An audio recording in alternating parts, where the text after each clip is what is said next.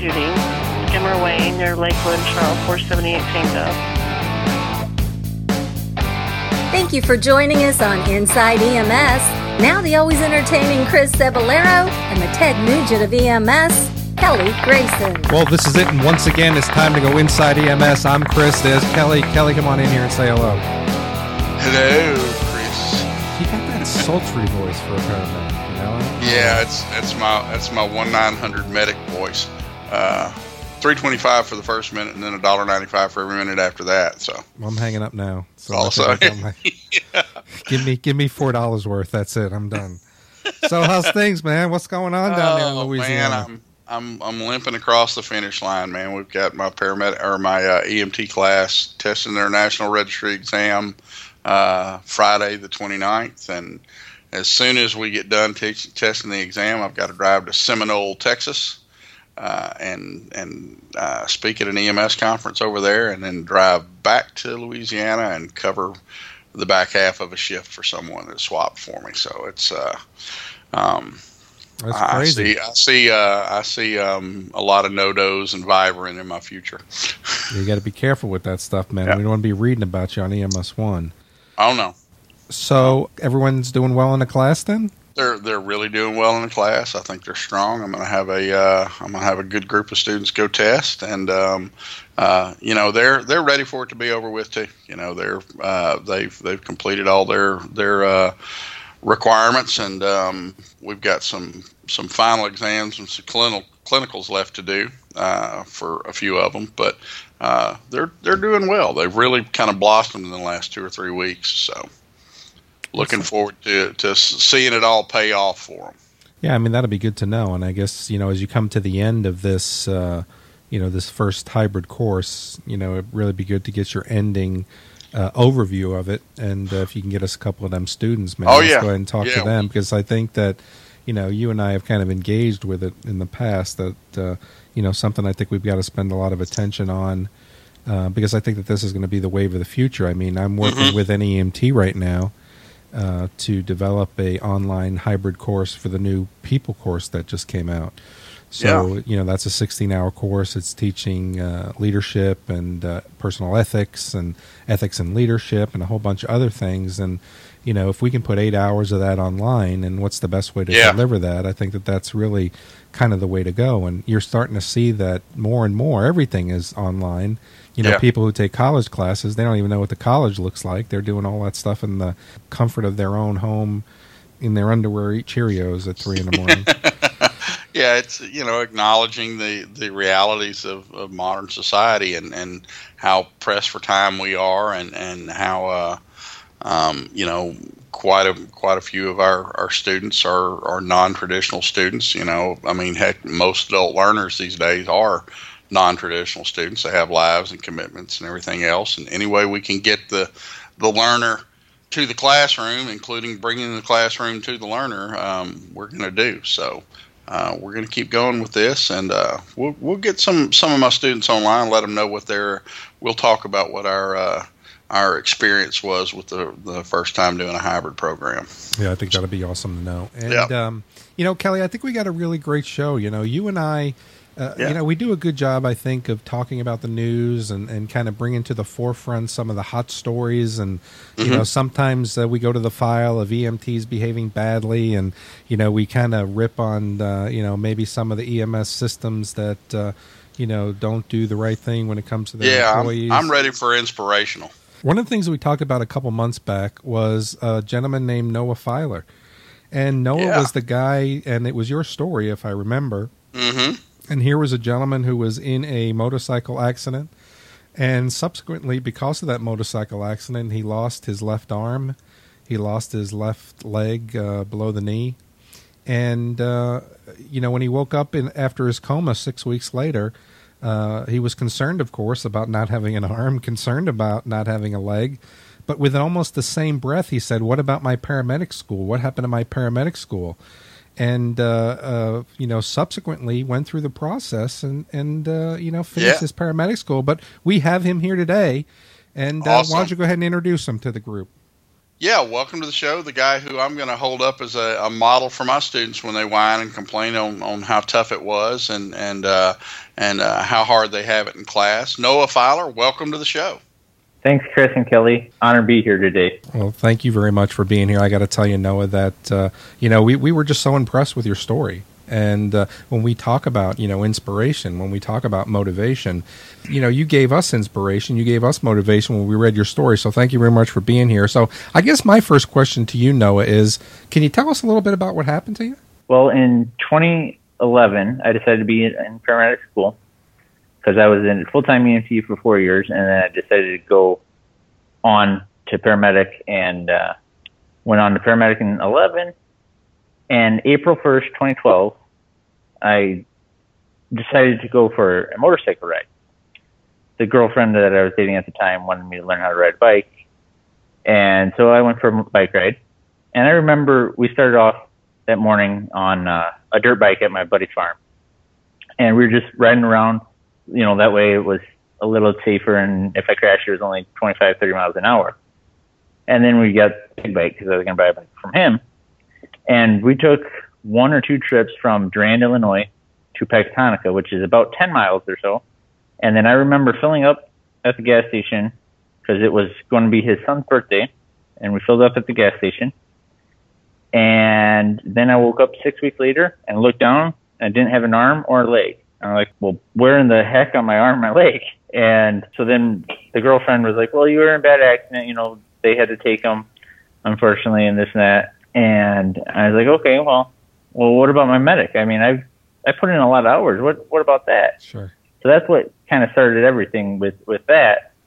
So was that like the first thing you thought? Yeah, in the same, my arm and my leg, and then the next thing is your paramedics. What happened with that? Basically, I mean, there might have been a very short time, but it was like, what do I do now? I mean, I had put all of my clinical hours in, except 60, and that was because we weren't released to do those 60 hours yet, being OB and pediatrics. But every other hour I was done, and I had a lot of time into it, and I was working full-time at an ambulance, so I didn't know what to do next. I was like, well, I don't know. So, Noah, you wake up in your hospital bed, and you're missing an arm and a leg, and you piece together that what about paramedic school? And moving on from there, man, where do you start? What's the first process in getting back on track and getting things started again with all the rehab and all the ordeal you had to go through? Well, Kelly, it was just one of those. I didn't go to college. I decided to I was working, and then when I started in paramedic school in 11, that was going to be like my trade school per se, and I had to finish it. I mean, I had so much time invested in it, and my life was being an EMT, and the accident might have changed that a little bit temporarily, but it was still just one of my goals. Well, I got to tell you, I mean, I think it's a goal that you achieved really well. So, Noah, now that you start to get your bearings a little bit, how long was it after that you left the hospital and you started your rehabilitation? I'm sure that you finally went back to paramedic school to finish all that up. So, like I said, the accident was April 1st. Bad April Fool's Day joke, I know. But I called Swedish American Emergency Department, or their EMS, I'm sorry, and was talking to the medical director, was Dr. Underwood. Mm-hmm. And he's like, well, let's just see how cognitively you're functioning. Come in to retake a few of your tests. Oh, so he wanted to just go ahead and make sure you didn't lose anything mentally. Exactly. Oh, wow. Exactly. And he came out, shook my hand, and said, you're doing well in class, so much to the point where you haven't been in class in 3 months, and you're still at the top of your class. Wow. So we will do everything we possibly can to help you with it. Awesome. And so then I was like, all right, and on all of my tests, I did just as well as I did before the accident, if not better. And I started, that would have been about August, September. And I started so about 6 months. It was about 6 months after the accident. About 6 months, yep. And at the time when I was going to physical therapy is like basically your leg, and occupational therapy is learning how to use the prosthetic, which at that time I didn't have. And then they also had what they called was speech therapy. And I was pretty compulsive when that one, because you've been in the back of an ambulance, you know how things are. Sure. If you don't react to the situation, someone's going to die. Right. And so the speech therapist helped control that compulsions and kind of redirect me a little bit. And then when I had done well on those tests that they had asked me to do, and they were like, well, why don't you just start after Christmas break and join this next paramedic class, the 12-13 class. And then I finished that all up, and because then, we're doing the hands-on practicals and stuff, and I had to relearn everything. Sure. Because I can't tie a tourniquet like you can. So I went online, found a tourniquet that has a seatbelt cord on it where it snaps together and then you just pinch it tight. Yeah. Pop off. I've seen those. And it's a pretty slick little deal. However, when you intubate someone, whether you're left-handed or right-handed, you hold the laryngoscope in your left hand. You lift up towards the toes and visualize the cords and pass it through. Right. The left hand didn't have enough strength to close, so when I tried to lift, it would slide off of the laryngoscope. Oh my goodness! So I'm guessing, and just so we know, did you lose your left hand? Left hand above the elbow. Okay. And the left leg below the knee. Okay, so good. I didn't mean to cut you off. So now I think it's true. I mean, because they call it the death grip when you're holding onto that blade so tight that your hand starts to shake, but you didn't have enough, as you said, strength in it, that it just kept coming off the laryngoscope blade. Right, exactly. And so I was like, what do I do now? You got to be able to sure. visualize the words and secure that airway. Well, and I talked to the EMS instructors, and they helped me get a King's Vision laryngoscope through a foundation at Swedish American Hospital. Oh, awesome! So they bought me my own laryngoscope, but what that does is it has the video up on top, so that at least gave my hand something to slide on. So it didn't slide through the hand. It at least good point. It would stop, and then I could pick up. And I needed 4 more intubations. I went in, got them, and the King's has a disposable blade, so you keep the video part, right, and then throw the blade away. Which I went in, got my 4 tubes, and the epiglottis was really misshapen and floppy, and I couldn't. The tube would literally bounce off it. So I'm like, well, now what? And once you're committed to the airway, don't look away from the vocal cords once you see them. But then I look up and said I need a bougie to the OR that I was working with, and they handed me a bougie. And with that King's Vision, I couldn't, even looking up, I could still visualize exactly where the cords were. So I passed the bougie through the tube and through the cords, and then passed the tube through that way. So Noah, you're a new paramedic, and it's challenging enough for new paramedics in general, but you're working with a prosthetic arm and a prosthetic leg as a new medic. What was the biggest challenge for you? Well, thanks, Kelly. It's kind of hard. Learning how to walk was a pretty simple concept because they saved my knee. So literally, the first leg that I got, I was in parallel bars, so you only have about 6 inches or so on each side of you before you fall. And as soon as I stood up, I started to walk. So the guy's like, well, just stand up, wait, shift, see how it feels, or just walk with it, I guess. That's fine too. And, but the arm, they tried to save the hand, and that didn't work. So then they went in forearm. Well, when myoglobin breaks down, it messes up your kidneys. So then they had to take above the elbow, half the bicep, half the tricep. And the arm is been a challenge. When I was trying to finish up my ride time for my paramedic, we had a lady down. She needed an airway, and I went to use the King. But my arm is all body powered, so you move your shoulders one way. Like if I shrug my left shoulder down, that pulls the pin to straighten or bend the elbow up. And if I squeeze my chest, that's what opens and closes the hand.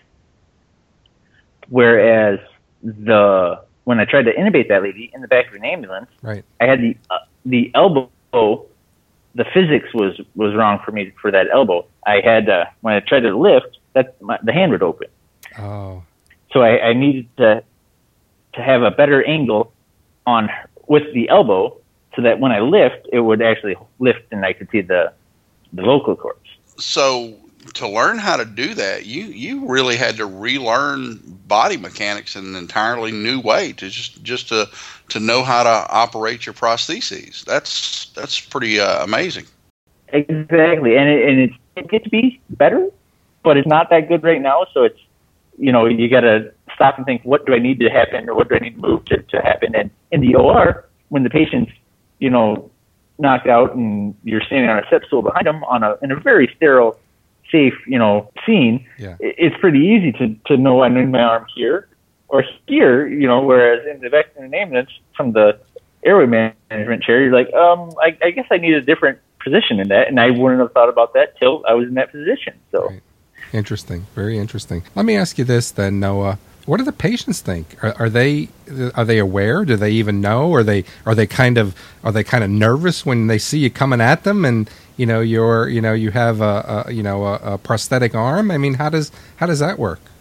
I would just introduce myself as Noah. I'm a paramedic student. You're in great hands. A true emergency at work when they come in, and your instincts kick in. Right? We had a lady the other day that was bleeding, and I just put direct pressure on with my right hand. And she didn't question anything about my arm, but I was just focused on what needed to be done, Sure. And most of as far as like the patients, clearly I can't hide it. And usually at work I have pants on.